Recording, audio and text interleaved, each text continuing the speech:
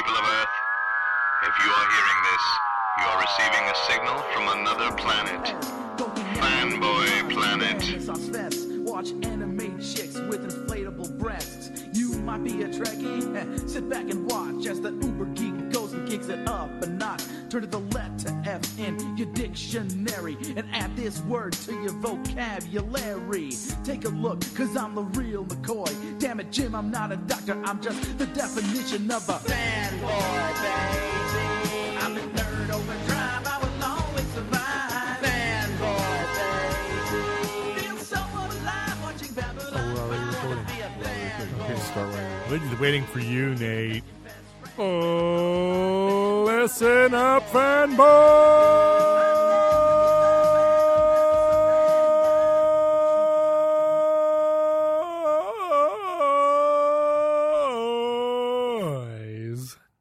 It's the Fanboy Planet podcast from the SLG Art Boutique. The tribe of gorillas outside. And here is your host, Derek McCaw. Thank you. I feel like I was being introduced by Bomba the Jungle Boy. This is Derek McCaw, editor-in-chief of fanboyplanet.com, and we are podcasting back on our old night of a Wednesday.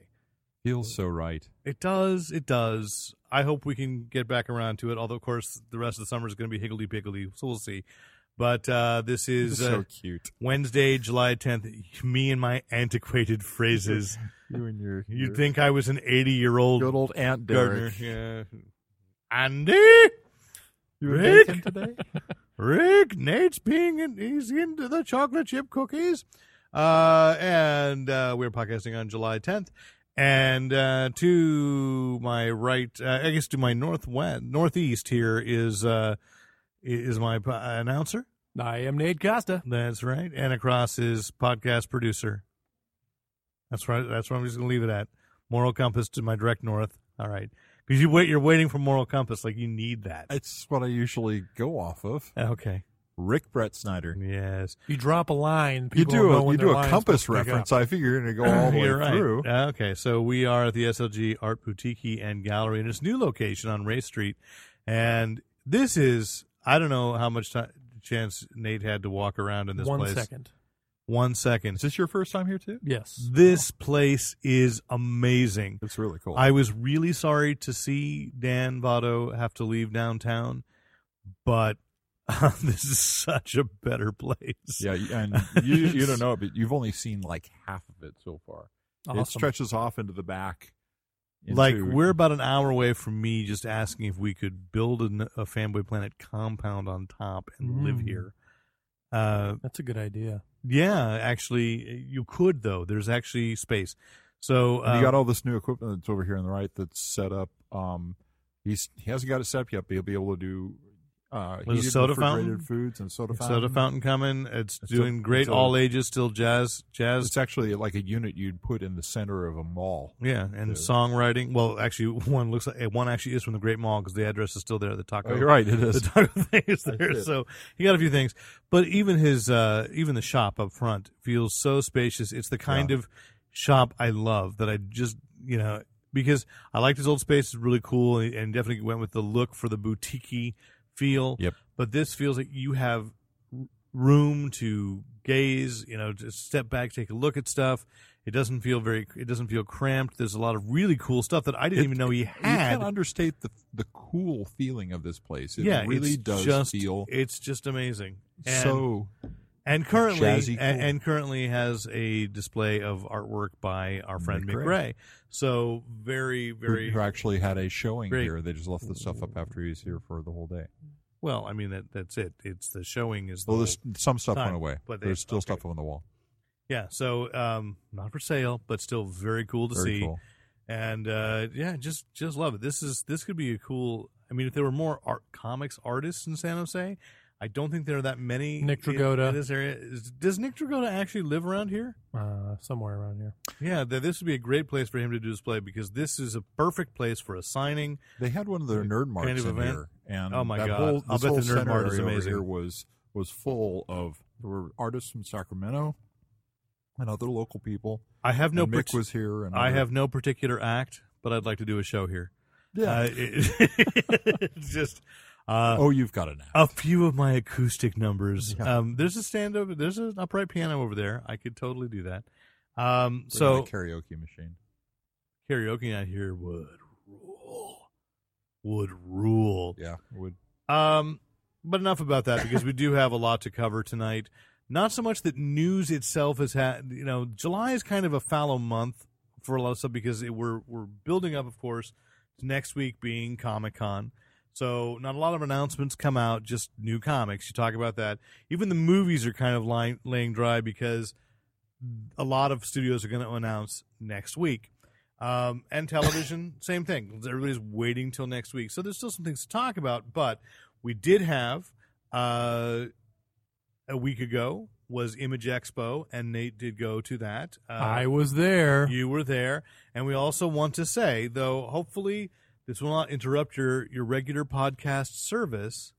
This is, I believe, the last time that the three of us, for the foreseeable future, will be sitting at the same table podcasting. On a regular basis. I mean, Well, that's it, for the foreseeable future, because we will be working on ways for Nate to dial in and continue being here. But this is the bachelor party of podcasts, and it's probably we're in a tiki place because Rick's wearing a grass skirt. So I didn't get the memo. and you didn't need to. We put that on, and while you were touring the back, they can maybe people hear the salsa music in the background. yes, That's just Dan. he rocks, man. He rocks.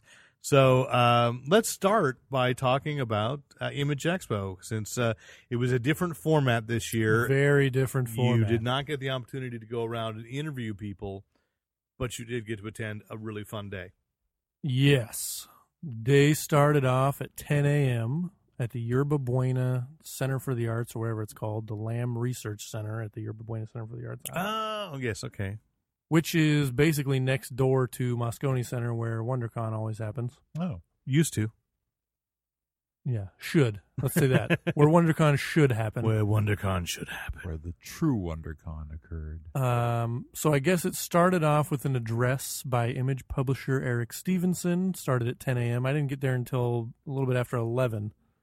So I came in halfway through, and he was, by that time, introducing writers and artists.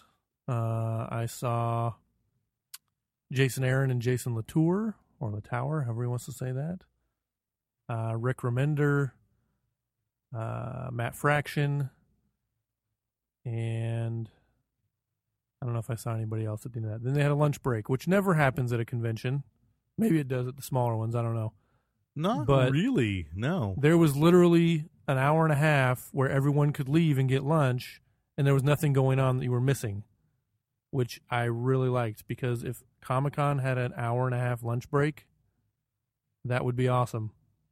People like certain friends of the program wouldn't be stuck starving all day long. No one would be able to eat an hour and a half because everyone would go to eat an hour and a half. It's hard enough Well, to at eat Comic-Con, Well, yes, that's true. Yeah, it's like, You'd just have to go somewhere You wouldn't be able to nobody's walk- thinking of yet. it would take you 45 minutes to get off the floor. Yeah. Yeah. So this feels like, I mean, truly, it was more of a conference than a convention. Definitely, because you walk in, and it's a very small area. They only had two probably 10-foot tables set up next to each other with comic books on them, trades, a couple racks set up in the back with T-shirts, and that was it. There was no floor. There's no walking around. It's a big theater, and they did all the panels in there one at a time. And then when a panel was going on, upstairs they had somebody signing. And upstairs was literally just you walk up some stairs and there's like a hallway. So they put the signer at the end of the hallway with like a little table. You'd stand in line, go to the signing. Were there competing panels?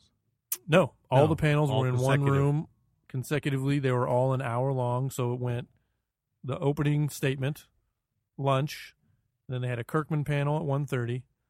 They had a Ed Brubaker panel at 2:30. They had Matt Fraction. I want to say Rick Remender. You know, that's wrong. They had a Matt Fraction and others panel. Okay. Then they had what was called the creative panel, which was Kirkman, Nick Dragotta, Brubaker came out. He wasn't scheduled to be on the panel, but he walked in from backstage and said, "Hey, can I be on the panel?" And Joe Keating was in the audience. He was just there as an attendee because he had a chance to come to town and see friends and family. Yeah. So they called Kirkman called him up on stage.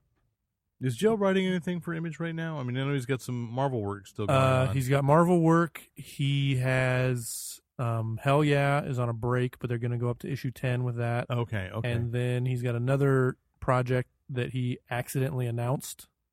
He actually didn't. Nice. He purposely announced it, but he knew he wasn't supposed to. I completely forgot the title of it, of course. Wow, well done. But he specifically said, please don't tweet this, put this on Facebook, or post it anywhere, but I'm going to be working on blah, blah, blah with somebody. Spawn, Mark II. No. And then Kirkman, because I was sitting in the front row, calls up Joe Keating, who was sitting a couple rows behind me. Joe Keating gets up to get up on the stage. Kirkman looks at me and says, "Hey, you're here." Yeah. Nice. That happened. Yes. And then they had a JMS panel after that one. That was the last panel of the day. I left that to go to the Kirkman signing. Yeah. And that was it. And then they had about an hour for dinner, if you wanted to do that. But then they had an after party at Jillian's at the Metreon. And press and retailers got in half an hour before Gen Pop. So you go in. Gen Pop. I used to buy Gen Pop. And then Nate got shipped for being an effing wise guy. So we go in, and there's free food. After dinner. No, we didn't even have dinner. Because we stood in line for Kirkman's song. Kirkman stayed and signed everyone's autographs. So that was after the actual end of the show. So we went to the car, put our stuff in there so we didn't have to carry it around. Went back to Jillian's about 10 minutes early. Waited to get in. We were the first ones in because we were smart and stood next to the bouncers to get in. Plus, I have a beautiful fiance who this is true. Is going to get let in anywhere pretty much. And I believe, by the way, as again, the catchphrase is his beautiful fiance, hotter than you deserve. Thank you. So we go in. They have free food. Not a whole lot. So I took 2 of everything. So my fiance and I could eat. Trained you well. Go back to the table. It was just finger food, so we finished Nate's it. taking my acting class, by the way, so that's lesson 1. If there's free food, take it. So she gets up to get some more. No food left. This was all gone in Wow. about 5 or 10 minutes. Wow. It was amazing. But we got to chat with Eric Larson, who was not at Image Expo, but he did come to the after party. Because he had posted on Facebook, somebody had to pay the bills, do That's some work. right. Chatted with him, chatted with Robert Kirkman, chatted with Joe Keating, chatted with Cena Grace, former editor of the Skybound books. Now, did they remember you from the previous? Absolutely. Good. Eric Larson is very familiar with me. We're good Facebook friends. They are. I'll vouch for this. Nate comments on Larson's status a lot. Joe Keating, obviously friend of the program. Remember me? Yes. Robert Kirkman, I gave course, yeah. my resume to him at the You signing. carried his trophy for him. That's right. I also carried his Inkpot Award down to the Image booth. That's right. Well, when he was signing at Earth 2, that's what I introduced myself and said, my friend Nate says hi. He carried your Inkpot Award. Oh, yeah, I remember Nate. Yeah. I totally use that. Hi, Robert. Say it a little more dreamily. Hi, Robert. Saw other friend of the program, James Robinson, there. Ah. Saw him walking around at Image Expo. James, I miss you. I miss him too because I saw him in line, said, hey. He's like, oh, hey, you going to the after party? I said, yes. He said he would be there. I said, I'll find you. I walked around the after party like 5 times, did 5 laps, never saw him. They tried to play Last of the Mohicans. He was probably like circumnavigating at 180 degrees from you. Found out later he was sitting at the same table the whole night, apparently, which was behind one of those, press photo backdrop Dressed as things. a small Ukrainian woman. Sitting there with Rick Remender. Indeed. Chatted with Anna and Steve from Elusive for like 45 minutes. I found out when we were going to get our car, because Anna and Steve parked near us, that he was there. And I was like, what do you mean he was there? Oh, yeah, we were just talking to him for like half an hour. Totally missed it. All right, I'm sorry. You didn't look too bitter. No. I'll say hi to him for you at Comic-Con. Thanks. I would appreciate that because I tweeted him and said, were you there? Because I missed you. And he's like, oh, yeah, sorry. was like, great. We could have talked about my brother's awesome attitude at conventions. He said he'll believe it when he sees it. That awesome attitude? Yes. Well, we'd say Newly improved his attitude I is should say. newly improved so great that he's leaving the con to go to your wedding. That's right. Yeah. Missing Saturday. Will Big anyone day at know? the con. I know. That's a big day. It is. That's love. That's filial love. It sure is. Yeah. One other person that I missed at the after party was Ed Brubaker, because I was going to talk to him about a certain something that we know but we can't announce yet. I'll talk to him about it next week. I can't say it either, can I? Damn it. Damn it. So we'll talk a little bit more about Comic-Con. And thank you for that stirring report of Image Expo. I have a big write-up that I want to send you. Love it. The problem is all the computers went down at work. The entire network fried over the heat wave. No. So I've been unable to do Fanboy Planet work from work, which is what I normally do at work. Not too often, though. I know, I don't ask that much. No. But now would be a good time. I would have time. So if it gets restored, I've been It's restored. I'm training someone to take over for me because my last day is Friday. I got a lot to fit in here. Dun dun dun. It's true. It's happening. It's that just made it all real. We should have Dan come over. Dan, come on over, say hi. Dan Votto, He's the shaking. owner of SLG, our boutique gallery, and publisher of SLG Graphics. Wait, that's redundant. SLG Comics, is who will be at Comic-Con next week. God, yeah. No, it's exciting for me. It's exciting because it'll be the first time I'll walk by your booth and actually know somebody there and go, "Hey, Dan." Dan's prepping for Comic-Con Remember me? right now. Yeah, I know he is. You could have done that at any time. We had not actually met a year ago. I don't think we actually had. I think I had just walked over and introduced myself maybe 3-4 months before Comic-Con last year. I think it wasn't that really. much. They all run together for me. I understand that. Get some headphones there if you want. Yeah, they all kind of run together for me. I don't remember. So if I seem like I've known you for like ever, but you're right. I think I've only known you for like a year. yeah, it's all right. Yeah. Wow. Derek's I got have that a effect face. on people. I have that kind of Timeless. face where people do say that. Either timeless or weren't just. you just here? Are you still here? It's like- I get that a lot actually. okay. Yeah. And so you're prepping, so I won't keep you long because obviously you've been kind enough to open up the place to us tonight. Oh, no. But I know you've got a lot of work to do. So, but yeah, apparently not as much as I thought. I'm having problems with a large format printer that's just now going to have to wait till tomorrow because apparently it needs a part. I got to see if I can find somebody that has one. And you're making posters for Yeah, Comic-Con. it's our point Just of for advertising. our Priceless. displays that go in our Yeah. booth that have like all the big images of covers and things like that. It's sort of like the thing that would attract people over that Right. makes it just not be a bunch And a of lot of people tables. just use balloons for that. Yeah, Not at I'm thinking Comic-Con. I'm gonna hire a clown. I think, or a creepy stripper, or a jazz clown clown. stripper. Ooh, There clown you go. stripper. Or so torn. jazz clown is good too.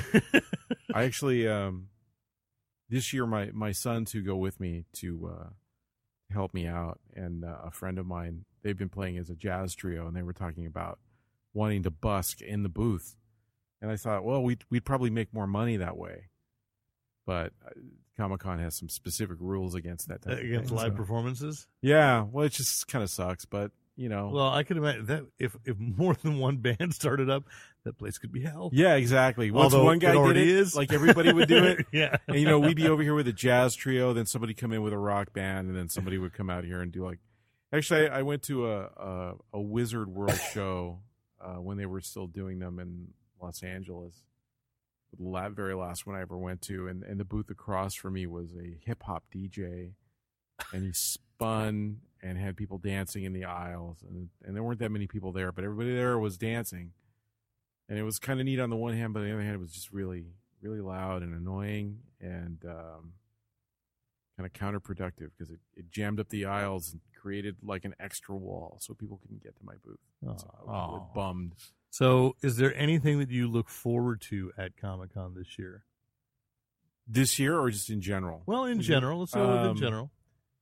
One of the things being in comics, you sort of have this extended set of friends that you only see when you go to a convention. Yeah. So there's there's a lot of people that I'll get my 15, 20 minutes of, hey, how you been? Hey, you lost weight. Oh, hey, you gained weight, or something, or whatever, and kind of catch up. I mean, you do a lot of email, Facebook, whatever. Yeah, keep in touch. But there's still a lot to be said for making contact with someone, shaking their hand, asking how they're doing. So I look forward to that, because I have over now nearly 30 years of doing this. Wow. And actually, I used to work with the people at Comic-Con for a good 10-year, almost 11-year period. SLG was designing the souvenir book, and actually all the publications that they did were done through us here. So I worked with a lot of those people, and they took that all back in house a few years ago, which sucked for us, but because that was a really nice bit of business. But I got to know and became fairly close with a lot of the people that are still working at Comic-Con, and it's sad, because it's when I go to their conventions now, it's the only time I really talk to them, and they're clearly too busy to they have other things to do. But everyone, from the executive director on down, always makes a point of stopping by our booth and saying hi and see how we're doing and all that. So that's neat. I value the personal connections a lot, and that's kind of one of the reasons for going. Obviously you get your business reasons, and I'm not really sure that Comic-Con as a vehicle for our kind of business is really all that relevant anymore. I mean, you can't not go, because that's like saying you're not in business anymore, but there's really not that much to accomplish there. I mean, you can't really, the cost of exhibiting has become such that you can't make money just selling your product. And the things that you hope maybe come later, media deal or something, those are probably going to come your way anyways. I can't think of any media deal that we've made for any property of ours that started with, and I saw this at Comic-Con. Do you get kids coming up to you with their portfolios? Oh yeah, absolutely. Actually, what was it, 3 years ago? I was in that documentary, whatever, the Comic-Con documentary, the Spurlock documentary. The Spurlock one? Yeah, and I have that. I haven't watched that yet. It's the one that came with the action figures. I have it with the action figures, the Joss Whedon and the Morgan Spurlock action So figures. I get a lot of people that come to me with portfolio reviews, and a lot of people who leave kind of like shaking a little bit because I think that with joy. No, I think a lot of people come to us because we're very accessible. You walk into the DC editors aren't even in the DC booth really. Right. They're in the portfolio review area, and somebody goes walking around and DC booth, Dark Horse booth, whatever it might be. It's very large and imposing, and here I am. I'm right across from DC, and so I end up seeing a lot of people with Batman and Superman and DC characters in their portfolios who are disappointed that there was no editor in the booth in the DC. It's hard to even call it a booth. It's more of a the area, a sprawl, right? It's the compound. Ours is a 6-booth setup, and that sounds big until you see like DC's, I think 30 or something, 20. I can't remember. It is huge. But it's huge. It's yeah. So at any rate, people will come up and friendly guy and whatever, and let's sit down and tear it up. And not on purpose, but I mean, I try to give honest feedback. What they need. A lot of people who come up to me with their portfolios, and actually at Comic-Con, it's not really as big a deal as people who just walk in the front door. That happens quite frequently, actually, or at a party even. Oh, hey, look! Somebody whips out their iPad or iPod or iPhone. Oh wait, that's right. Yeah, that's what it is. Sorry, that's where Rick inserts the monkey sound. Yeah, okay. So, but anyway, someone comes up and shows you your work, and now I sort of preface it. If it's a social situation, I'll stop people. I go, okay, you just asked me to do my job, right? Is that okay with you? And not knowing that means, okay, well, you're going to get an honest answer. And a lot of times it's just, you're just not there yet, and people who work hard, and I get that because, we're kind of like in a similar situation in just with our space here, but you're not there yet. You need more work. You need to do this. You need to do that. And some people think, because drawing's such a solitary thing, and maybe you got your mom or your girlfriend or your wife or husband or someone that's giving you positive reinforcement, and that might be the extent of it until you set foot. Yeah. And here you go. Or I get a lot of, I love Johnny, or I love SLG books, and I think I'd be great, on your brand, on your label, and I'm like, look at it, it's like, what books did you read?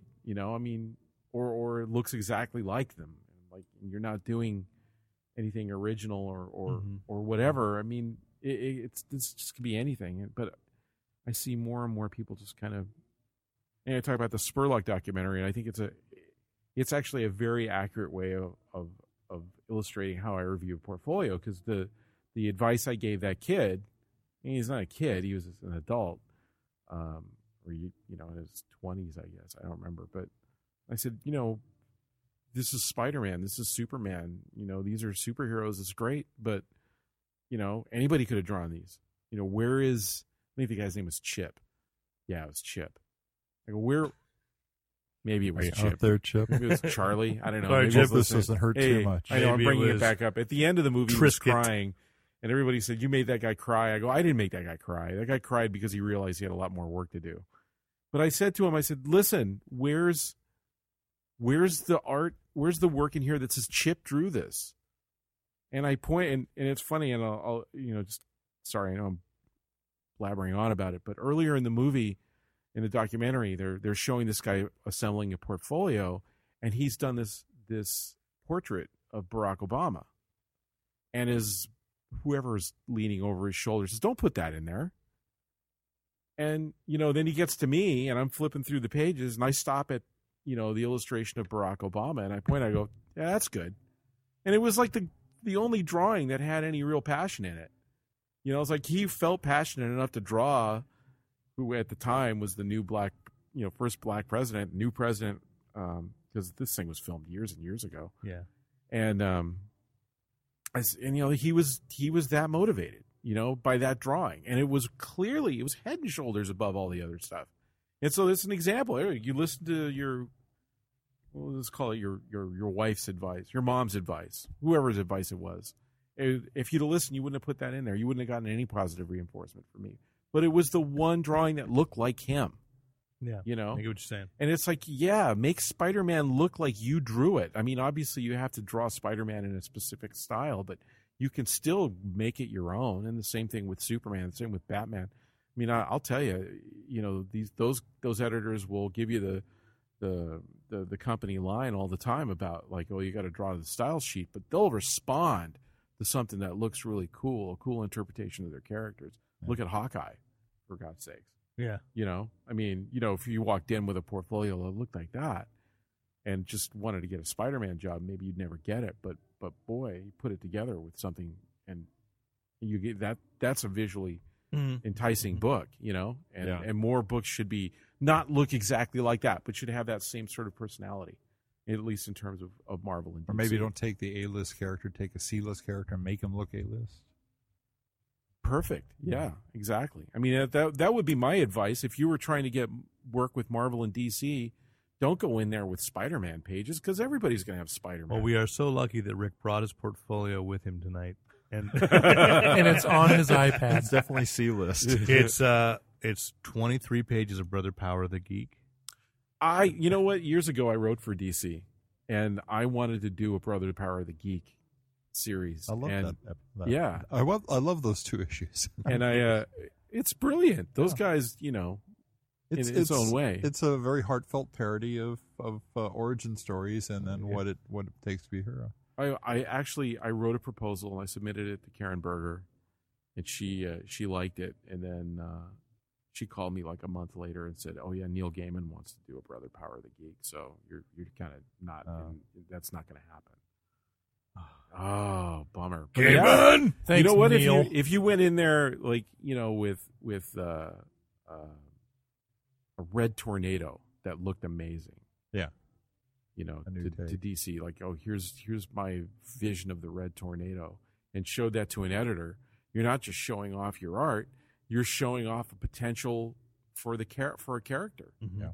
You know, and granted, you're really rolling the dice when you do that. It's like you probably 9 out of 10 guys who work at DC, you don't even know who the hell red tornado is. Or you stand a good chance of stepping on something they're already thinking about doing. Well, they'll always tell you that. Oh yeah, we got one in the works, and they lie. Yeah. They're lying. Okay. So maybe we should go ahead, right? And you've got a Comic-Con preview yourself. Well, just a couple of things we're going to talk about, because Nate and I had been exchanged emails a couple times that this year, you know, there's a lot of comic stuff happening, of course, but this year there's a lot of behind the scenes. Like there's a casting agents, a panel on getting cast. There's a panel of film art directors and what they're looking for, and it feels like it's become a Hollywood expo in a more behind the scenes way than it ever had before. And so, I believe the email that I got forwarded from Nate was, the years I couldn't go. They will not look at Nate and find him at Schwab's drugstore and cast You him. bought the sweater too. But there's a lot of how-to going on in industries other than comics. All of a sudden, and again, is spreading all over the place. Zachary Levi is back with Nerd HQ taking over Petco Park, the part that is not infested by zombies, of course. Right. So Nerd HQ's moving into Petco. Yes, Because it was down. I know, In and the now it's in castle. Petco, and they've got and they're having a display all around there. And then they just before I left to come down here, I got the email with a preliminary roster on Saturday. So, are you familiar with Nerd HQ's? Yeah, work? actually, it's funny because what I got a list from someone of all the stuff that you could do in San Diego that doesn't involve having a ticket. Yeah, I mean And that's the thing. It's like a second that thing. is one of the things. Except, you know, it's like $11 per panel at Nerd HQ, and all of it goes to the I want to say the Smile Foundation, or I'm the title of the group is short, but it is those two that fix people, children with cleft palate. Oh yes. In Africa. Oh, and yeah, I know third world what that- countries. The Smile Initiative. Yeah, I think it is actually something. So, Something about so Smile. I mean, they are donating all the money to charity, which I think is wonderful. But it is interesting that again, that's a major component that is not Comic-Con based. And then Trickster, the Trickster Lounge that Scott Morris was involved with a few years ago, and Mike Mignola was part of, is also taking over a larger venue. So the Comic-Con has its Slam Dance, and it's wasn't there another one that even tried to spin off of Slam Dance, smaller from Sundance? They have a couple of Slam Dances basically is going on. So Counter, as well as in November they have their own Comics Fest back in the hotel, where it is only just comics and talking about comics and having a Wow, theater's room and that's exchanging. that's So an interesting concept. yeah, I'll be there. so it is kind of interesting. It becomes a little worrisome for me. I mean, all that stuff that's popped up around it is actually kind of eroding, you know, things that people buy a ticket for. And I know a lot of people who are going down that aren't. A woman that just walked in the front door is going down without a ticket. Doesn't seem to really care that she doesn't have one. She said, "I'll just pick one up, and if not, then we'll just hang out and do all the other Yeah, stuff." it's not something you really can just pick up because of the way they check. Right, Yeah, it's but I it's could gotten imagine, a lot more. But a lot I could tougher. imagine you could see a lot of stuff. Like last year, there was the Warner Brothers. I don't know if they're going to have it again. Oh, the the Warner Brothers Batman stage stuff. out where the Batmobiles were, without getting into the regular pavilion. right. regular- and I'm yeah. saying, so I mean, you could spend a No, I day. agree. You could spend a day You there could spend a week there. without, And then they had the Frankenweenie stuff. You did have to have a badge to walk through the pet cemetery that they had set up for Frankenweenie, but to see the overall effect of what it was, that you didn't have to be. You could Yeah. stand in line. You could get. You could still get the handed out T-shirts and the You stickers don't have to pay and whatever. anything. Do you get into the Zach Leva thing? It's per panel, so you pay $11 per panel. Like if there's a celebrity you want to hear. Zachary Levi himself, who is about to open in a Broadway show, is flying out to do a panel, and then he'll be gone again. So, and then the nightlife. I mean, the chances of crashing a party that's got celebrity sightings, and those have cropped up like crazy too. Everybody seems to be throwing a party. You don't even need to go to a party. You just go hang out near the hotel lobby and see everybody that you want to see. That's you want to see the people that are going down without a ticket. They don't want to see the comics creators that are drinking at the Hyatt. We do. We like talking to them, but we're alone. So alone. So we should have a small condo that's hidden somewhere in the gas lamp, and I don't have to deal with any of that. Oh, stuff. That would be awesome. And I go back and I barbecue every night.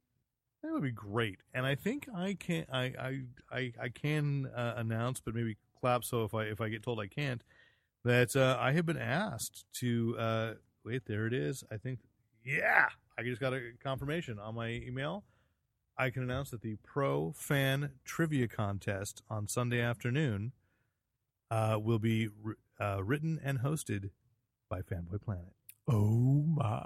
Yes. I will be the quiz master, Awesome. the Zorlak. I need a hat. You're the host. You're not hosting the event unless you're no. willing to spend a lot more money than I am the you're quiz planning. master.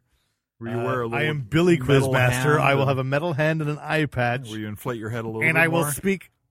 Oh, I'm sorry. Just back off, Kettle. Okay. Ooh. Anyway, so there's an event that will have a direct in. It's quite an honor to be asked. That's awesome. It is, and that just came up this week. So I'll see you guys. I got to write some questions. But Of all the Comic-Cons to not attend. I know. I'm sorry. So on Sunday afternoon, and finally They're a reason. only doing it because we aren't going to be there, Nate. I Finally, know. a It's reason us. We're for holding Seen me. it it 1,000 back. times. Finally, a reason for me We're to holding stay it on back. Sunday afternoon, because that is a difficult day Oh, God. to stay on Sunday of Comic-Con. Have you ever? Well, you must have I'm there all tried the time. to Actually, tried to Sundays drive become- back on a Sunday night. Sunday. No, I'm in that building till That's like nigh impossible. 9, 10 Yeah. o'clock at night, cleaning up our booth, packing up our booth. And Even getting if out. you left before that, can't do it. I know. I left once, and they closed a section of 5. Yeah. Like, why would the state choose to do that on that of all days? They hate nerds. It was like going through these back roads in southern Los Angeles, and like I don't know where I am. Every year I've gone, I've had to pull off the freeway and take an hour and a half nap. At least one once per drive. year like that, I did run a booth for Catastrophic Comics, and I packed up, and it was like 9 o'clock, and we got out of there, and I said I will drive as far north as I can, and then pull over and drove get a 10 minutes. hotel. I drove about an hour, so I got about 10 miles. Right. I drove Yeah, about an hour, we had it's too much. and I You know, 'cause went we've to been there for a week.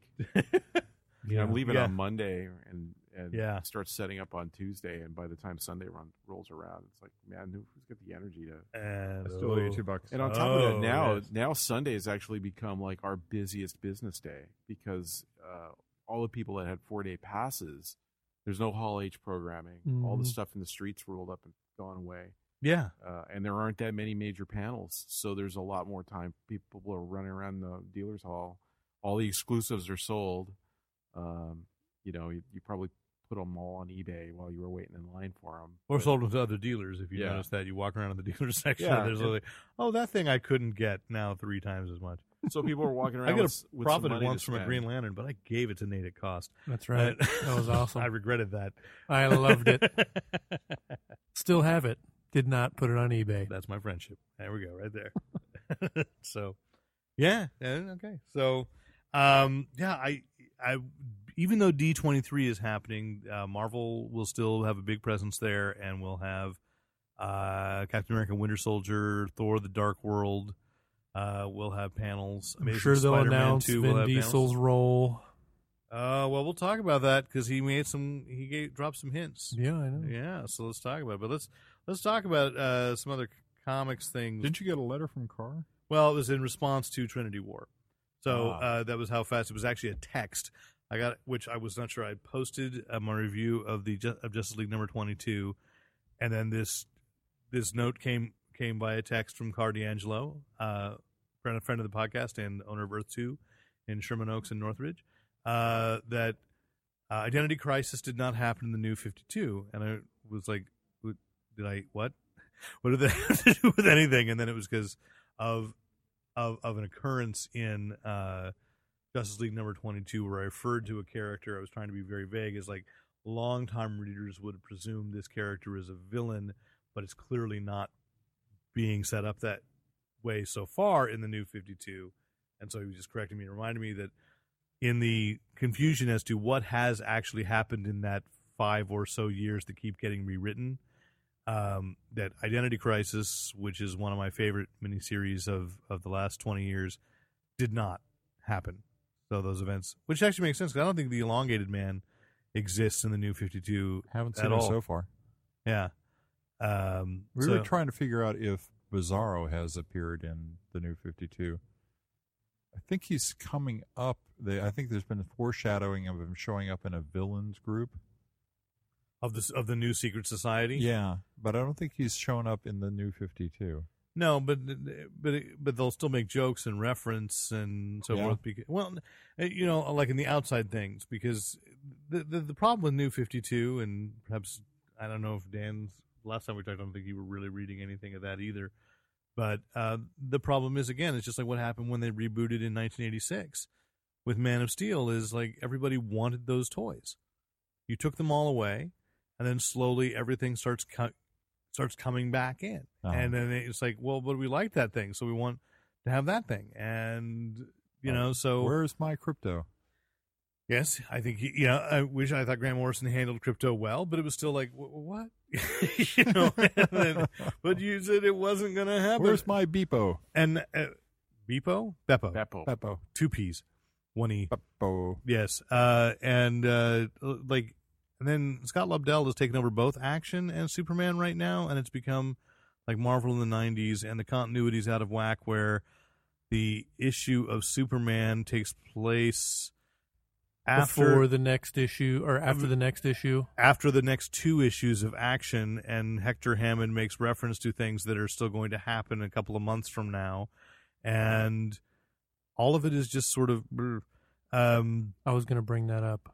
I was trying to find that reference where it said, this story takes place after 2 issues from now in a different book. And it's just like, thanks a lot. Wow. Well, at the same time, like Guardians of the Galaxy, Tomorrow's Avengers is actually a prequel, sort of, to the entire Guardians of the Galaxy series, and it's just coming out now. Wasn't that a reprint of 5 issues. Old stuff? No.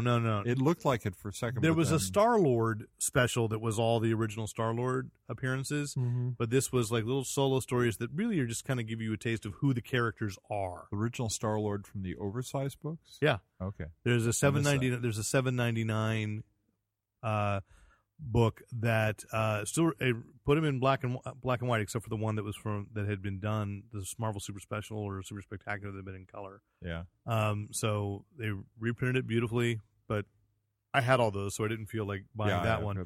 But the Tomorrow's Avengers is all new little short solo stories, and they're not like, there's nothing that's going to be like, I have to have that. But if you're a completist and if you don't know who the Guardians of the Galaxy are, it was only like $4.99, and it was a pretty good summation. You just said a comic is only like $4.99. What's happened to me? Well, you know what I'm saying, Nate. You hit that. We started doing the regular retail thing here, and it's been a long time since I did that. It's like, geez, these things are too expensive, And it's like, just shake my head. Yeah. And I'm like, who's buying this stuff? I mean, I don't know, but yeah. I mean, well, no, I mean, well, who's buying it, but how are they buying it? Well, that would be more to the point, I guess. How can anybody afford to buy? Well, Top Robin's got a lot better. Yeah, it has. And they said salt's not as bad for you as they used to think. So, did they? They have revised that and said yes. They didn't know. Yeah. That, like everything, it's like a certain percentage of the population is adversely affected by salt, but they have no way of knowing who it is. Those are. So it's like, gee, once again, life in general is a crapshoot. Thanks. But let's talk about Trinity War. Did you actually read Justice League 22 today? I did not. I read Pandora. Okay, which I did not particularly like the rebooting of Pandora or the setup of Pandora. I was swearing at it on almost every page. I'm so glad I put it in my poll box. Yeah. But I actually thought that the beginning of the Trinity War isn't horrible. That's No, because it's like I said, it's a prelude. It's like it's beautifully drawn. Even Ivan Rice, okay. Artwork really really good. He's been the regular artist for a Yeah, while. yeah, but but I was kind of comparing it to like when I was a kid. One of the things that got me into just really reading comics on a regular basis were the team books. So really, if you were just a kid, Sure. coming in and say $3.99, and you've got I have a cat. I have $3.99. I might as well buy one that has everybody in it. that has everybody in it. It has 3 different super teams, so it's Justice League of America, Justice League Dark, the Trinity of Sin. Everybody appears, so it's like, yeah, there's a chance there's going to be a character. If you're buying from that perspective, chances are there's a character that you like that's going to be in it. And there's a heavy focus on Shazam, which is kind of interesting. It just feels a little derivative, but then that's the other thing I think is like we've been reading comics so long, and we've gone through so many of these big crossover events, Right. that it's like, of course we've seen all this, but I must think back to like the question we had at the podcast on Saturday. Isn't Monsters University just Revenge of the Nerds? Well, what kid now has seen Revenge of the Nerds? And so when I'm like going, oh, this was like Underworld Unleashed. Oh, that was like 18, 19 years ago. Yeah. Nobody, yeah. That was just like Moby Dick. No one read that. Yeah, exactly. Like, you mean First Contact? Or a couple of other times that they reference Moby Dick in a Star Trek movie? And so it's kind of the we've been at this too long. Yes. Maybe that's what it goes with. Let's just lie away and let other people buy these books now. But I'm still bothered by the science fictionalization of Pandora. Although she has, because then she also has a good note where Superman meets her and says, "The Pandora from myth, I find that hard to believe." And she says, "You're dating Wonder Woman." Yeah. You can fly, dummy. You're an alien. Sort of like every time that Batman would say in his Batman story, be like, "I don't believe in aliens." Your best friend is one. It's like, I don't believe in ghosts. You fought alongside the Spectre. Yeah. And you worked with Dead Man. That, and there's that too. So it's like, you can't do that. So it's all right. Marvel launched this Share Your Universe initiative to let Frankly, the old actually, people. if you had that experience, you'd be explaining away a lot more stuff that was happening around. I went on to the next day. He didn't even know. No. I'm just saying, if you knew, I'm working with a ghost right now. if you personally knew a ghost, yes, if there was something creaking in the back of your house, you would be going, the house is settling. You'd be going, it's probably a ghost. right, Yeah. right. Other ghosts here, Dan? There are actually. Oh, excellent. Yeah, the place is haunted as heck. Fantastic. Yeah, it scares the shit out of us. First time we were working here late at night, it was like there was definitely a weird feeling going on in here. It does explain the mulai or whatever that is head over there where the lips keep moving every now and then. What? It's like the tiki room. Yeah. No.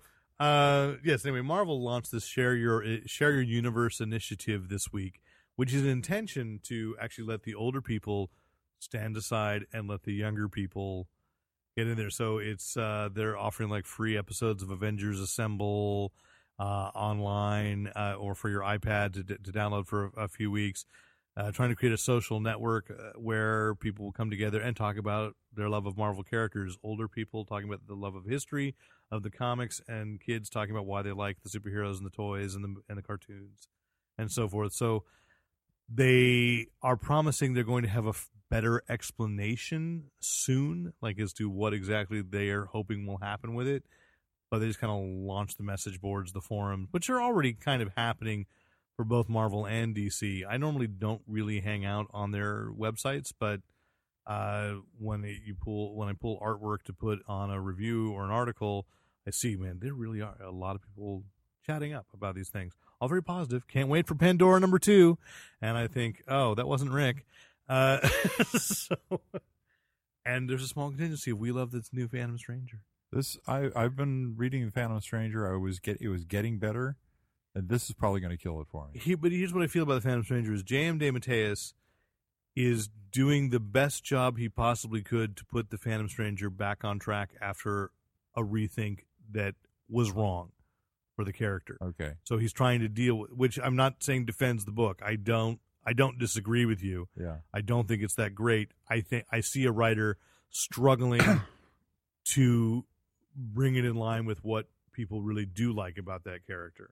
But it's not so much about the characters, it's about what DC's marketing is right now, because every time they come up with one of these lame crossovers and they inject it into more and more books, it makes me want to buy fewer and fewer of their books. Mm-hmm. I don't want to be reading one ancillary book like Phantom Stranger, which is tied into their whole supernatural vision for the DC universe, and then they'll have a supernatural event where they bring in all this other lame crap into the Phantom Stranger zone. But to be fair, that marketing strategy has worked very well for Marvel. As we've gone from Civil War to and I guess Secret it hasn't Invasion. bothered me as much over there. Yeah, okay. I wonder why. Fear itself. Well, I don't know that you were. Fear itself was so much better than this stuff is. Although I think, like, as much as I like Journey into Mystery, books in Fear itself do not stand up to rereading on their own. Like, you can't get into the it's very hard to get into the trades of a storyline that was of a character that was happening during that event, because it's referencing something that happened that's not in this book. Right. And so that's... And most of the big character changes that happened during those books were erased undone by the end of it, right, and so it didn't matter. So, yeah. And I'm saying that strategy has worked, though, very well for that company. So yeah. I can't blame DC for trying to emulate that. I do think it's interesting, and I observed this in my review today, that Justice League, that the Trinity War, and then the event that will follow up, Forever Evil, both revolve around a character, two separate characters, that actually first appeared in Flashpoint. Okay. So Pandora, we know that Pandora yeah. is aware of the Flashpoint universe, and although she hasn't referenced it, we assume she does because she was manipulating things in Flashpoint to do that. And the Outsider. Yeah. The Outsider, or Mr. Outsider, as they're sometimes referring to him in these books right now, is starting the new secret society of supervillains, and he is assumed, again, he had not appeared before Flashpoint. He's suddenly part of Flashpoint, and yet very visually, to take you back to the Silver Age, is referencing Alfred from when Alfred was the Outsider in the 60s. So just kind of, I don't know if that's just like a big red herring or a nod to, hey, longtime fans, we care about you too. It's like, no, you don't. There's a tease that we no, might you undo don't. it all. No, you don't. But so I'm back to the best book that I read this week was the Smurfs Anthology, a beautiful hardbound collection of Smurf stories that have nothing to do with the Smurf movies. Did it have the zombie Smurfs? Yeah, it's basically a collection of, I think, the first 4 little trade paperbacks that they did. They did hardbacks. They were doing them as small hardbacks as well, right. depending on where you wanted to buy them. Right. But this is but $20 is a big album sized and more appropriate, I think, for making it look a little more European. Yeah. Like an Asterisk. Slightly, yeah, and that's exactly where I think Asterisk and Tintin, or Dun Dun, as I've heard some people pronouncing it now. I can't remember what. Can you think of? You're talking about Tintin? Yes, oh. But I've heard people say Dun Dun. What's the name of the artist on Asterix or Asterix? I want to say Uderzo, but I couldn't remember. Like I can't remember if that's a first name or last name, because I know you can say Hergé is for Tintin. You say Walt Kelly for Pogo. When I think of like great cartooning, Carl Barks for Uncle Scrooge. And surprisingly, the Schtroumpfs, or the Smurfs, are, there really is, there's that kind of level of storytelling going on in those stories. I never watched the Hanna-Barbera show, so I'm going to look at Nate not as an accusation, but I think because you're closer to the age to have watched the Smurfs on television. Yes. And is it just people like the Smurfs, or do you really feel in history that the Hanna-Barbera Saturday morning series was actually good? If I watched it now, I would hate it. Okay. But as a kid, it was good, just like most cartoons were good when I was a kid. Okay, so, all right.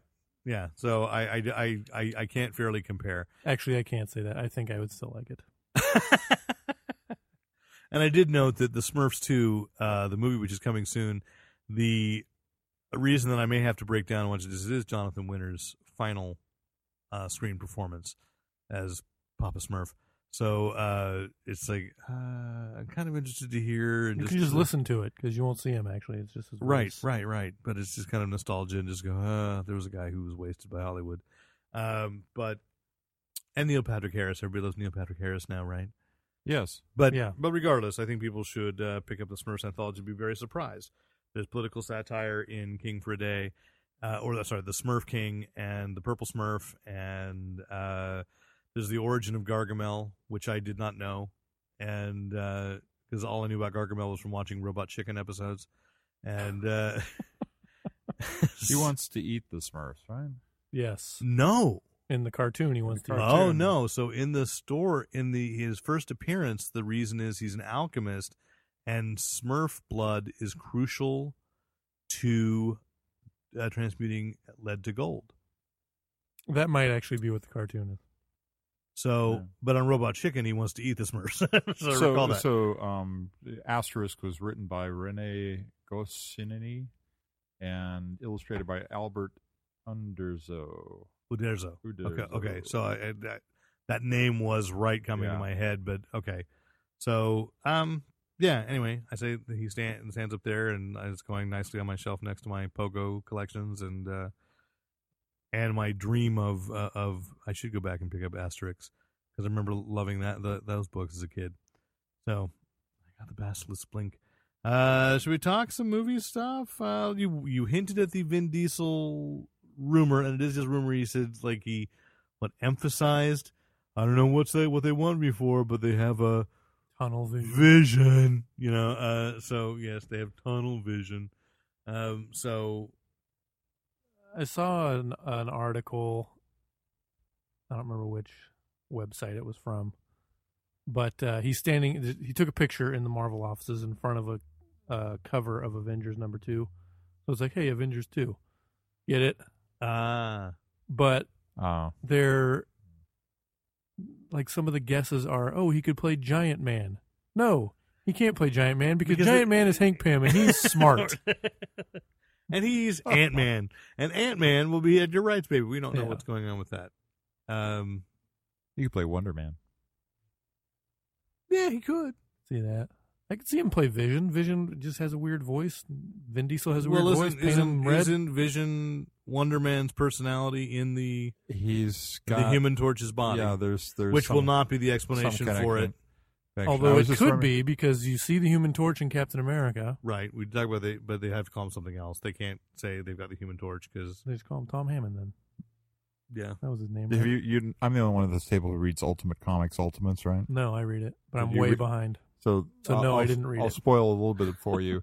So essentially, you're the only one at this table who's read it. The latest issue introduces the West Coast Avengers, who were actually put together by a kind of bad guy. But isn't West Coast in the Ultimate Universe like Colorado? Yeah, well, no, you'd think California still exists. California still exists almost as a separate country, but they make him out to be a bodybuilder who's used too many steroids and got thrown out of the bodybuilding business. Wonder Man is? Yeah. It's pretty pathetic. He's just such a joke. What an abused character. Yeah. He is just an abused character. And for a while, people really, really liked him. Yeah. So I don't know. They turned the Black Knight into a giant black cyborg of a Black Knight. And it's almost parody because he gets limbs cut off and stuff, and you're going Monty Python. Of course. It's just a flesh wound. It's just a flesh wound. Indeed. It's a metal. It's a real there was a production company shuffle this week, and we're not sure what the impact will be, but Legendary Entertainment, which co-produced with Warner, Man of Steel, The Dark Knight Trilogy, 300, basically, with the exception of Harry Potter, pretty much all the movies that people thought were cool that came from Warner Brothers for the past decade or so. Right. And they have split from Warner Brothers and now signed a deal with Universal.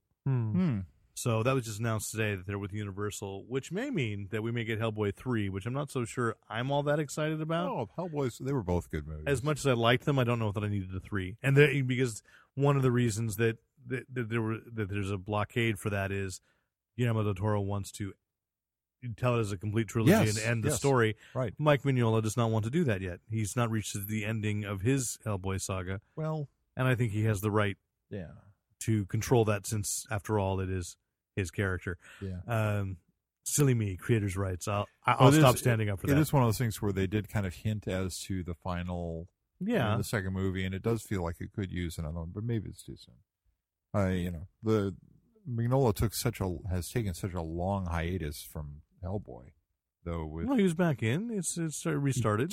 He was out of it for a long time, and he's still not finishing it up. So, well, again, that's his right. It's his character, right?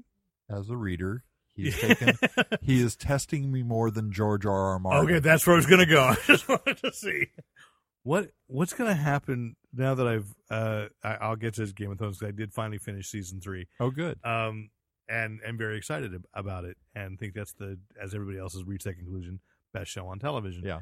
But maybe, I'm sorry, Nate's eyes got big. Maybe not as good as Walking Dead. I don't know. That was fighting words. That was fighting words. We're gonna have it, and Dan Swords can charge versus admission zombies. Here. There's Oh, a who's stage gonna we win? can totally go. And dragons. There's dragons. There are. And of course, this week Pacific Rim opens up, and already all the prognosticators are saying, "Oh, nobody wants to go see Pacific Rim." And I'm really tired of that. Stop running articles before a movie's opened, telling us what we do and do not want to see. They have no idea. In They this have no Warner case, Brothers. That's one of their movies. Oh, right. You're right. That does depend on that. And Kanye West, however, tweeted that it was the greatest movie he'd ever seen, y'all. Kanye West just ruined Pacific Rim's chances of making any money. Are you kidding, though? I mean, I would bet there were a lot of people that weren't going to go see Pacific Rim that suddenly heard Kanye West say that or saw the tweet and went, we got to see that, yo. So Justin Bieber thinks he's got to go now. Oh, God. He might even bring his monkey. When I first saw teasers and trailers for that movie, I was like, yes, I want to see that. The more I've seen of it, the less I want to see it. Pacific Rim? Yes. Really? Why is that? It just looks a little hokey. The preview before Man of Steel, I just sat there and thought, oh, yeah, Pacific Rim. And then it started up, and I was like, yeah, this looks good. And then it kept going, and I thought, no. It's like, again, remember Robot Jocks from the late 80s or early 90s? I recall talk of it, yes. I did not see But it. this looks was so horrific. much better than Robot. It looks better because the special effects are better. But again, you have people running in midair, like controlling this robot and like grabbing things, but they're not really grabbing things. I hate do you that know kind about of it? Have movie. you read about that part of it? Because they do explain No. it quite well. But I hate that kind of movie. Okay. Okay. Fair enough. Haters gotta hate. So- Well, that's right. No, Sorry. fair enough. You're not going to change your mind on that. How about the Wolverine? I'm excited for the Wolverine Yes. All right. because I saw Wolverine and I didn't like that. Anything would have to be better than that. It's So kind I'm of like following the progression. it's kinda like Robojocks G.I. Joe and sucks, G.I. so Joe this 2. is going to be bad. Oh, yeah. And I feel bad, Rick. I got to apologize to the listeners that were at WesterCon because in my backpack, I totally forgot it was like got in the corner, as I did have to give away limited edition Real D 3D G.I. Joe glasses. Wow. And I forgot to pull that out. In my excitement to get all the books out and the DVDs, I forgot to pull that out. So at the next convention, someone remind me, we will give away G.I. Joe Real D glasses. These for are whatever. These are ones you can keep They for are yourself and bring yes, in. And, they are unopened. Oh. They are unopened still in the pristine package. They say G.I. Joe. They're in the green color of military garb. And yes. Somehow I think they're happier having the books. Yeah, maybe. But there might be somebody out there who's going, man, what a great prize that would be. Yeah. Maybe I'll give that away as a quiz master. You got the question wrong. Here's some G.I. Joe 3D glasses. Here's your punishment, G.I. Joe swag. In fact, you, sir, are now obligated legally to see the third one. Because there will be a third one. Yeah, that'll be the one where Channing Tatum magically comes back to life. Oh, yes. Or some other actor, Duke, has plastic surgery after having been horribly scarred in the explosion. Like Knight Rider. It could be David Hasselhoff. It was an explosion, right? That's what happened to him. Yes. Yes, he Well, blew there up. was lots of. But we didn't actually see him Never do saw the anything. body. He just evaporated. What? We never saw the body? Never saw. Then the he's body. not dead. No. Exactly. So, the big news today for He's Coulson. for dead. fandom, where as I was in Elusive and I said there are two sides of fandom like warring, and they're probably even the same people fighting with themselves. League of Extraordinary Gentlemen Yes. has been picked up Yes. for a series by Fox. Okay. So it is under a deal that I believe that they call, maybe Dan, you know better, you've certainly dealt with studios put pilot. Like there's a guarantee that it has to be at least shot. Yeah, and they'll make the pilot. It doesn't have to be broadcast, right? But it has to be shot. So that means everybody's going to get paid. Yeah. When it comes right down to it. So and that means that I mean, as it goes along further, because of its possibility for being a series, that means they're going to have to sign actors to a contract for X number of episodes, whether they make them or not. And so if they don't pick the pilot up, they just drop a lot of money on the table. They spend a ton of money. They may not necessarily be like that anymore. Hollywood's not spending that kind of money. Stupid like they. But they still called it a put pilot in the trade, so that's why I'm just saying I knew there was something a little different about that. It's not just a development. It's not on spec. Basically, it's highly unlikely that it would have to be really, really horrible for it not to make it on a schedule at some point. Chances are, even if it's really bad, they'll come back and say, "Let's change everything." You know, this is actually pretty good because steampunk has been bemoaning the fact that there's not a good steampunk TV show, and it could be a good steampunk steampunk yes, if they're excited about the groundswell of interest in steampunk in the fanish community, and they play to that aspect. They play to a kind of hyper wild west. But here's what's I'm just going to say. So Alan Moore is probably marshaling his dark forces right now and saying, meanwhile, publicly saying, I've not heard a thing about it. I don't know. But then the fans are like, oh, no, it's on Fox. Yes. It means it's going to suck. No. And then they're going to cancel it early, so we're torn. Well, Fringe didn't suck. That was on Fox. No, Fringe was good. The only thing bad about it is that it's on Fox. The first season of Human Target was actually, I thought, really good. Human Target was good. one of my... After the pilot, the pilot was not that good, but it got better. The series the was first really, season was really good. And but Fox, just because of the Fox is not the director, writer. Right. There are so many aspects of it that aren't about facts. It's just Fox just really screwed up with placement in the schedule and how much budget they give it. Well, see, here's the thing. Is like most people bemoan Fox for this is really the basis of Firefly, which I agree, huge mistake, horribly treated. But as Nate just pointed out, Fringe lasted, X-Files lasted, Millennium lasted a lot longer than that show should have. Yeah. Now, Space Above and Beyond didn't do that well, but Space Above and Beyond also wasn't that good either. And that's the thing it was pretty good. BR5? I never watched them. Yeah, okay. The thing is, Fox isn't any worse than any other network as far as, with the exception of it was brought up today, was like, well, if it was on CW, it would last, but if it was on CW, then Mr. Hyde would just have red eyes and get really mad. Actually, there are two channels that House was on Fox too. And but it's House Sci-Fi Doctor Show. You know, two channels, but it was a show. Are in the running there. It was a show. Married with Children lasted 12. Yeah, okay, great. Almost. The Simpsons lasted 25 years. A little more hit and miss, but it's kind of like the Sci-Fi Channel has had some good shows, and they have had some really bad shows. But the one they're showing Sharknado, and I want to watch that. But the show that the channel that I'm looking forward to more and more science fiction and fantasy. The Science Channel? No, it's BBC America. Yes, although it's funny because again, currently it was, well, maybe they changed, but Supernatural Saturday, which was all science shows, no supernatural whatsoever. Right. But then they've got other supernatural shows that they put in there. Have they expanded beyond the Saturday night? Because I don't know. I watch everything on my DVR, so I have no idea. That's the problem. We don't even know. Did you watch Orphan Black? I've watched a couple of episodes of Orphan Black. Orphan Black was awesome. I mean, I haven't watched. I'm just about to watch the last episode. I thought it was decent. I didn't get all that drawn into it. It's a show that really, really builds over the season. Damn it, that's what we were hoping about Flash Gordon, and I still have night sweats.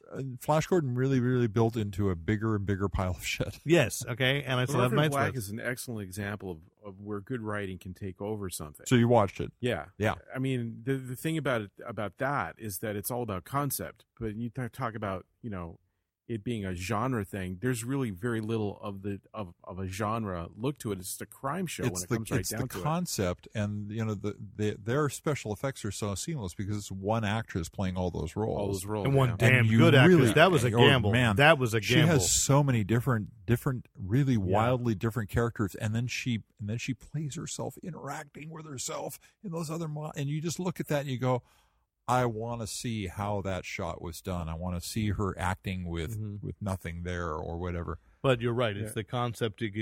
People cannot notice the concept for a life. It gets to a point where, I mean, what gets lost in the whole thing is like you'd say, well, Fox is just a network, but it's the network that's writing the check. Yeah. Right. And it also is the one that dictates, here's who we want to reach. Right. Right. Here's your target market. This is who we're trying to get to. Sell. We're selling these ads. Right. And so it does affect how these things are put together because, the actors are going to maybe be cast. They're going to be younger than they ought to be in terms of Leave of Extraordinary Gentlemen. And then it's will like Tom Sawyer be a character? Human Target's probably a pretty good example because you had a really terrible pilot, but then they had to make the rest of the episodes. They probably lost interest in it, and here you go. Over time, the ratings went up, and they renewed it for a second season. It's like, let's put some more women into this. They inserted not one but two female characters. And I kind of wrote it. And then like all this ridiculous stuff. It wasn't the women, it was that they lost the concept. They lost the concept, and they lost the thing that made it a watchable thing, which was really cool a compelling actor playing an interesting part and really cool stories. And it's just that simple. Because, you look at stuff and you may disagree, but like I watch a lot of television because I can't afford to do anything else because I publish comic books for a living, and it's not really much of a living. But look at this beautiful place. But you can live here. Thank you. But like for me, the one of the best written shows on TV, not necessarily that it's always slam dunk funny, but it's How I Met Your Mother. I watch it from the standpoint of an editor and you guys talk about continuity and genre stuff. You compare it. I would look at it. There are two shows that are on roughly the same time. That one and Lost. And Lost was on, and there's a genre show, and it claimed to have like this whole thing that was going to be questions that are going to be answered and this and that. And these guys were clearly making it up as they were going along, right? And then you have How I Met Your Mother, which really isn't about how the guy met his mother. It's about all these other characters. But you have the one central question that's the title of the show. Right. And the way they build upon things where it was an incredibly well edited show too. It's an incredibly well plotted show. It's like these guys know they jump around in time a lot in their storytelling. Exactly. Too. It's like when I read into it a little bit because I was fascinated. I was wondering how they put it together. So it's the only generally a sitcom is shot in one day, but How I Met Your Mother takes 3 days because of all that jumping around, the jump cuts, flash forward, flash back, whatever you want to call it. And then it's one of the only sitcoms that of its nature where it's not filmed in front of a studio audience. They edit it and then they show that to an audience to get a laugh track, which isn't really that important to them. But their continuity is such that I read this today or yesterday, very daring for their final season. The entire season is going to be set over the 3-day period that is this one character's wedding.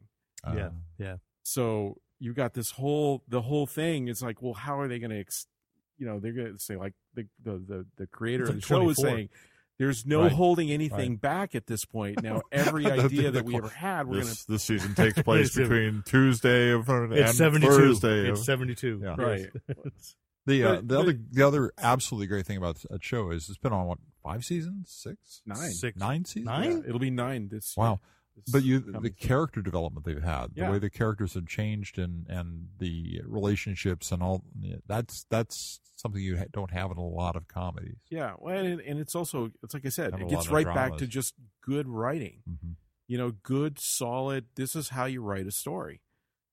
We have a comic that we do called Rex Libris, and for almost 5 years it was with Warner Brothers. And you talk about a company that spent money. They spent money hand over fist on this thing, except for us, except for our end, of course. But they hired someone, a very reputable screenwriter who, gets movies made, not just a guy who's got his name on scripts. Wrote a script that wasn't really very good and had really no chance of ever really getting very far. And now it's with a company called Walden Media. And the Narnia books. Yeah, and they've got they brought in a new script writer, wrote a new script, taking a take on it. It's interesting and fun, and it's just good writing versus Not that the other one wasn't well written, but I think he didn't really get the character. And if you didn't get the character and what it was about, then you were just never going to be able to write. They used that screenplay for the Lone Ranger. Yeah, are we going to talk about that? We talked about it last week. Did you? We're going to talk about what an abysmal weekend it had? Well, I think we were already talking about it last weekend. It was abysmal. So, At any rate, but again, I mean, I haven't seen the Lone Ranger. I can see enough of it. don't. They spent $200 million on that thing.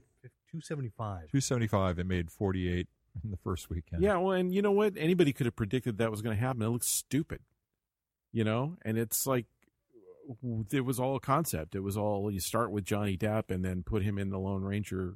Then let's make him Tano. Yeah, whatever. I mean, I don't know. It's just, you see that type of thing all the time, and it's one of the reasons I get so jaded about the whole Hollywood thing. Coming up here, going to Comic-Con, it's not like we're swamped with these people, but I know a few, and the people in Hollywood that really know what they're doing are a very small number of people, and it's just like they're not trying to make movies, they're trying to make money. Right. Well, it's right? show business. And they only understand what worked yesterday. Right. And, so, and it's like if you're going to spend millions and millions and millions of dollars, like with Rex Libris, my estimate is that Warner's probably spent somewhere between $6 and $10 million on a movie that wasn't getting made. And probably was not. It's only a quarter of the gross for. Right, but then that's it. But that's a perfect example, there's right? a lot of R&D. Because there's a lot of research and development right, that costs millions, and then you look at one loss leader at a company like that, and they're going to release maybe 20, 25 features a year. Yeah, and for every one that gets made, there's another 10 that got fairly far along, that didn't get made, and each one of those carried a cost. And so all the movies that they make not only have to pay for themselves, but it's somewhere along the line they have to make the money for the stuff that they didn't make. Yeah, sounds like a perfect segue to your next item, which was Scooby-Doo. So, well, just the odd thing of there's a new Scooby-Doo series that's puppet based. Have you seen the trailer for this? No, I haven't seen it. I'm a little scared. They don't speak in it. It's just they're very Muppety, but they look like the Scooby Gang. And it's just odd. Hand up the bottom puppets? Yes, or they're Muppet. They're Muppety. They're Muppety. Yes. So not just kind of odd. So I hadn't heard of it before. I came across it. So it's a weird experiment in keeping the franchise fresh, which is the other thing. I mean, I can get exactly what Dan's kids saying. Love puppets. Yeah, they're experimenting with keeping the franchise fresh by going back to the ancient early technology days of puppetry. of entertainment. I'm for it. All right, kids, I'm going to stick my hand in this sock and pretend it's a dog. No, yeah. Then I was going to say, adding to that, I had finished Game of Thrones, and a lot of people were complaining online. And when I said I have one episode left to watch, they said, yes. We don't even bother. It's like it's not good. The Red Wedding, the penultimate episode of the season was the episode that should have been the end of the season, right? And I was watching this last episode thinking, and they don't really understand storytelling because the Red Wedding did not really reset things. Right. It was the next episode that actually explained and set things in a different path for all the characters who survived. And I think we can say at this point, because that's right. People understand it. But it's just like, what a devastating episode to follow up. I love that show. Yeah. And it was just like, are you kidding? That was the perfect season ender. We can hardly wait for season 4. How long do we have to wait? Because it's going to be about 6 months, I think. And what are you going to do if George R. Martin passes away before he finishes the series? That's the $64,000 question. Are there people outside of his house like chanting "Eat a salad, eat a salad"? Yeah. It's like, what are you doing at a convention? Why aren't exercise? Well, yeah, I've heard that people are saying that, but it cannot be rushed. I don't know. I'm reading the 4th book right now because the 3rd book kind of was the 3rd season, although they kind of meshed some stuff in and out. The stuff there could have been another episode as devastating as the Red Wedding. Ah. That will be very early in next season. All I care about, don't tell me, but it's like the only thing that would make me leave that show would be if Tyrion Lannister gets killed. Yeah, and we've talked about the George R. R. Martin thing where he's forgotten what he wrote in the earlier books. Yes. And he's watching the TV show, and the Red Wedding takes him by surprise. And he says, "I don't care about this book, but if I kill off Tyrion, I'm off this show." How I feel. I liked I liked the Facebook meme that was, why doesn't George R. R. Martin tweet? Because he's already killed all 140 characters. I like the one. The one that's better. I was clever. Is the J.R. Rowling first panel where she goes, "It's so hard to kill off a character," and he's down underneath going, "Oh, you're so cute." Yes, aren't you, darling? I should mention. I just in the video game thing. You've begun playing Injustice, Nate? Yes, finally. Did you get an offer today of a new skin? I don't know. I think I did. I got an offer are you playing Injustice? Just assuming I've worn this one out? No. Are you playing Injustice Gods Among Us? No. I'm thinking of the other one. The one where I'm beta. The beta, yes. Yeah. Injustice Gods Among Us today offered the Arrow skin to longtime players. So it was like as the a TV reward. show? Yeah, so I had a code. I was emailed a code to enter in. And so it was so that it looks like that. Now Stephen Amell, who plays Oliver Queen on Arrow, was voicing Green Arrow anyway, but I hadn't really realized that he was doing a different voice. And so when you put in this code, not only does it look like Arrow, then the actual voice changes, and becomes the way he is on the show. And so it was kind of interesting. Now, last week they offered Man of Steel. Does he take off his shirt every time you play him, and do you get to see the scars? And only if you ask nicely. Uh-huh. But I don't like the way they scar. Like there's always they're like showing bones underneath when you. It's like very Mortal Kombat, which it only makes sense, but it's still bad. But it was just kind of interesting to see that and thinking, because last week they added Man of Steel and Zod, but they used a comic book version of Zod. They didn't use the movie version of Zod, but they gave them the movie Man of Steel, but they didn't redesign the face to look like Henry Cavill. That was the same one that they've been using for every Superman in Injustice, but this actually redesigned the face for Arrow. So everything is like completely getting a new character with the same abilities as Arrow. So interesting. Actually, our friend JC, yes, his wife Beth, keeps track of how many times he takes his shirt off during the episode. For each episode, she knows how many times he's done it, plus how many times that they're during workout sessions. Everybody needs a hobby. Yeah, I know. Everybody needs a hobby. It's so sexist. What? Are you offended that men are being treated as meat? Oh, men are not meat. Look at him. Oh, you poor masculinist. Oh, stand up for our rights. I'll bet you want to be paid equal with women, too. I do. So, I do. All right. Anyway, now that I played the Lon Lopez role and offended everyone, please write in if you have questions, comments. What? Doctor Who 4th season trailer? Oh, the Doctor Who 4th season trailer. I forgot to mention. So what it was, we talked about it on the podcast at WesterCon. Okay. Just in your notes? No, I know. Well, what it was is a box set.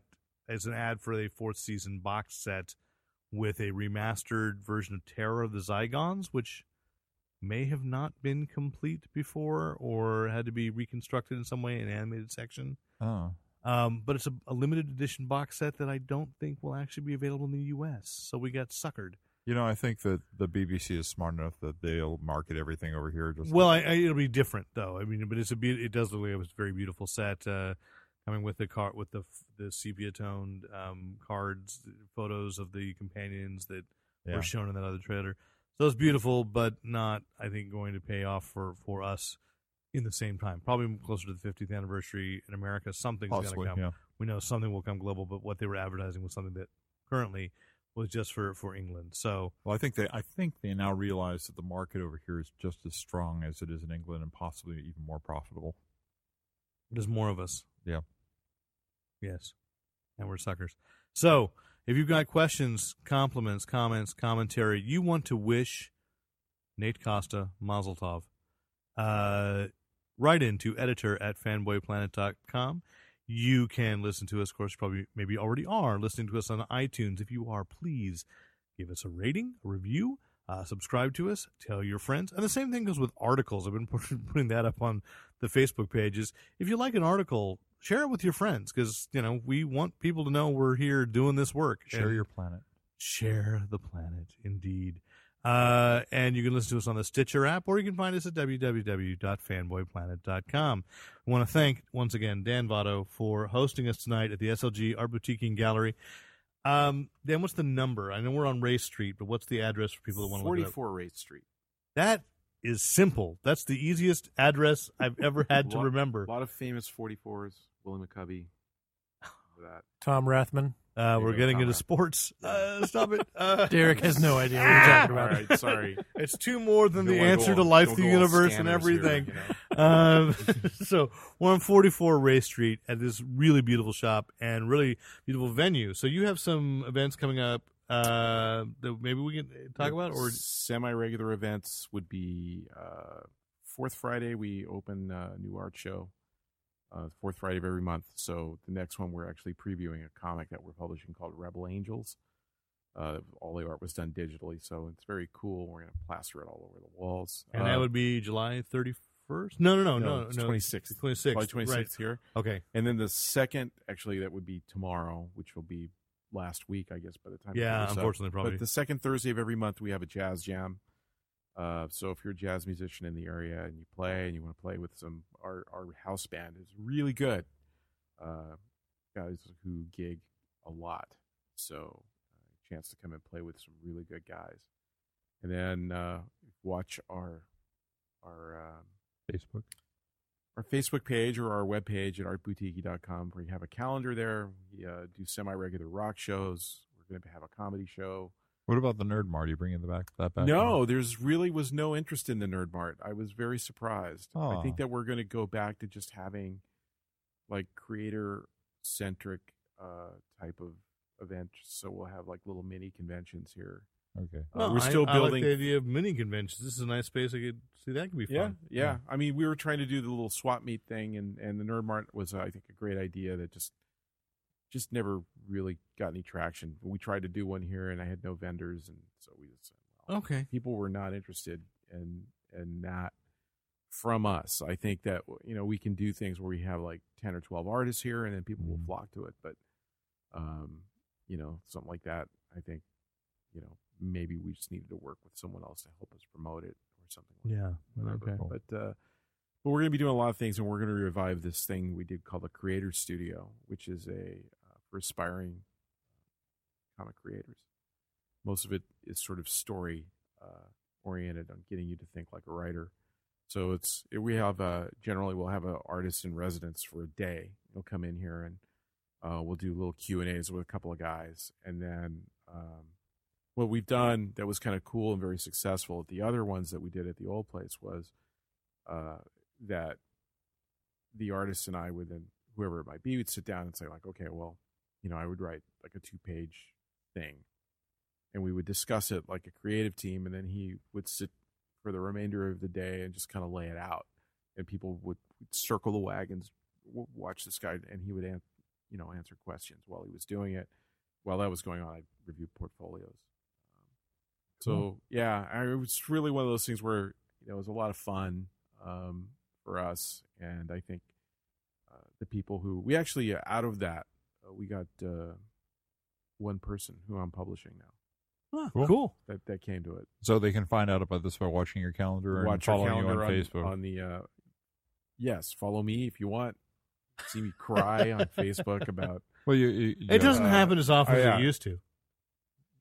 I cry alone. Okay, I'm sorry. No, well, but yeah, the Dan? Facebook page. You might, Dan Votto. I don't ever turn down a friend request. So if you want to be my friend, sure. My but drinking also buddy. Art Boutique and Gallery has a Facebook page. Yes, and, Art Boutique SJ is the Okay. thing that has the most complete, one of the most complete calendars of what's going on here. All Stop by anytime. The art's always up on the wall, and we have comics, cool items for sale, comics, books. We have toys, that Smurf hardcover music. you were talking about. Do you? Yeah. The Smurf Anthology, Volume 1. It's beautiful. Mm-hmm. Well, thanks for hosting us tonight. We Hey, really Yeah, my appreciate it. pleasure. So awesome. Next time you And- come back, we'll actually have our pizza kitchen running. Wait, there's a pizza kitchen Right coming there, there. yeah. I didn't. I know. I thought there was a taco truck there. I saw that. I didn't see the ice cream. I didn't see pizza kitchen. It's the oven. Ah, there's the oven right Yeah, there. there's another Oh, one right over there. flashback. Okay, amazing, Nate. I know Nate's really mad. So it's going to be pizza and comics. Do we need to call Tiffany? It's off because there was pizza. Wow. Maybe grilled cheese. Grilled cheese, Nate. Yeah, it's good. Depends on what we. You'll can have to get come away back, and I'm sure sample. I'll visit town every once in a I while. had a great grilled cheese sandwich this weekend. It was grilled cheese with bacon jelly in it. with. Where? It was up at the hotel that this still convention was being sounds held in. right. And I've got the wrong. recepe for it. I'm going to make it myself. It's caramelized onion Crazy. jelly. Grilled with- cheese. Who thought? I mean, a year ago we submitted to be a part of this American. I think it was American. No, well, I can't remember. I think it was American Express had a grant. Like it was a $250,000 grant for small businesses, and we were like in the final. I think 50. It's one of those things. It was like a thing where people had to like you, Right. and then had to write in on your behalf or whatever. And so we were actually got to a point where we were being considered. It was a huge grant. It would have changed things for my company. And you were beaten by 49 grilled cheese. I companies. was beaten out by the American Grilled Cheese Company in San Francisco. Wow. Yeah, the people who were giving out those grants were definitely motivated by food because it was grilled cheese, and there was another company that did ice cream, and then there was another company that did some other fatty food, and then another one, a worthwhile grant I thought was a guy who was developing a thing to help fight childhood obesity. It's like, wow, So that lost out. Wow. Yeah. That lost. But it's like you go. We were just at Sub-Zero. America needed more grilled cheese. I was just at Sub-Zero, the street festival here, and the longest food truck line was for grilled cheese. Yeah, I saw that. I'm I ate at "What? that It's truck grilled once. cheese. It I eat was- grilled cheese it- every freaking night. It's a really good sandwich. Is it They really? make a really good sandwich. It's It's not just comfortable. grilled I cheese. didn't. By the time I got there, they were out of cheese. Oh, well, 'Cause I was I think working I got one with pastrami, like it was a Billy the Kid or something. So there was a roast beef. Well, I'm not And going it to go was- get a it was roast beef delicious. sandwich from a grilled cheese truck. I want a grilled. I want But to it see was what grilled the- cheese. No, it was grilled cheese with beef in it. Oh, I That's what see. they say. So Yeah, That's just a roast beef sandwich with melted cheese, Derek. but I think it this was is- grilled. Oh, It's a yearning for something that's simple. In this I like country. the fact that we moved the outtakes directly into the regular part of the podcast. I kind of like that too. It's very interesting. All right. So anyway, we've thanked Dan Votto, and I want to say one more time to those who might be considering WesterCon 67 in Salt Lake City. That it's Salt Lake City. It for is those a of you good time who've who not seen don't the go to movie more. Broadway. Broadway came to them. That WesterCon 66 was a great host as well this past weekend. A really fun time. And the Toastmaster there, David Gerald, will be at Comic-Con next week, as will our host tonight, Dan Votto, will be at Comic-Con at the SLG booth. Booth 1815, right next to DC Comics. Oh, nice. Okay. Mention this podcast, and I will give you a discount. There you how go. about that? I want to know about it. All right. I want to hear if that actually worked out. That's great. And of course, on Sunday afternoon at Comic Con will be the Pro Fan Trivia Contest, which will be there. Hosted by Derek McCaw of Fanboy Planet. And What a coincidence. well, that's why we're talking about it. Come on. And of course, you do control it. You could just cut it all out. That's fine. No. Yeah, it's all right. Your voice is all squeaky. And then it becomes the Rick Boy podcast, and that's all good. So I'm Derek McCott, editor-in-chief of fanboyplanet.com. We say farewell to the presence of Nate Costa. I am Nate Costa. Corporal form. Not going to be here in 2 weeks Yeah, for the I next know. podcast. Wow. But I will be somehow magically on the show Right, I know. via It's just we miss technology. being We took physically cell close to you. scrapings, and we're growing a Nate back. Nate 2. Next time you hear from me, I will be married with a gorgeous wife. I love the fact you left room there for a sound effect. I know. She is. And the best of luck to you and Tiffany. Thank you. And then, so then you'll be moving to Los Angeles, or the greater Los Angeles area. Close enough to Los Angeles. Yes, we'll just leave it that way. The greater Los Angeles area. Will Derek be able to drive by your house, honk the horn, and you'll hop in and you'll both go to Disneyland? I do Yes. now. Yeah, I have. I've dropped him off there many times. Okay. I don't know how much longer you guys are going to stay there. Probably don't want to say it on the air. Till April. Till April. Oh, then I will drive by and I will honk the horn. And, And we you will pick us up and take us to Disneyland. Thank you. That's right. That'd be awesome. Wow. Okay. The last person to say farewell tonight would be Rick Brett Snyder, who is reminding you to use your powers only for good. I'll never give up and I never surrender. Bad boy. While in these veins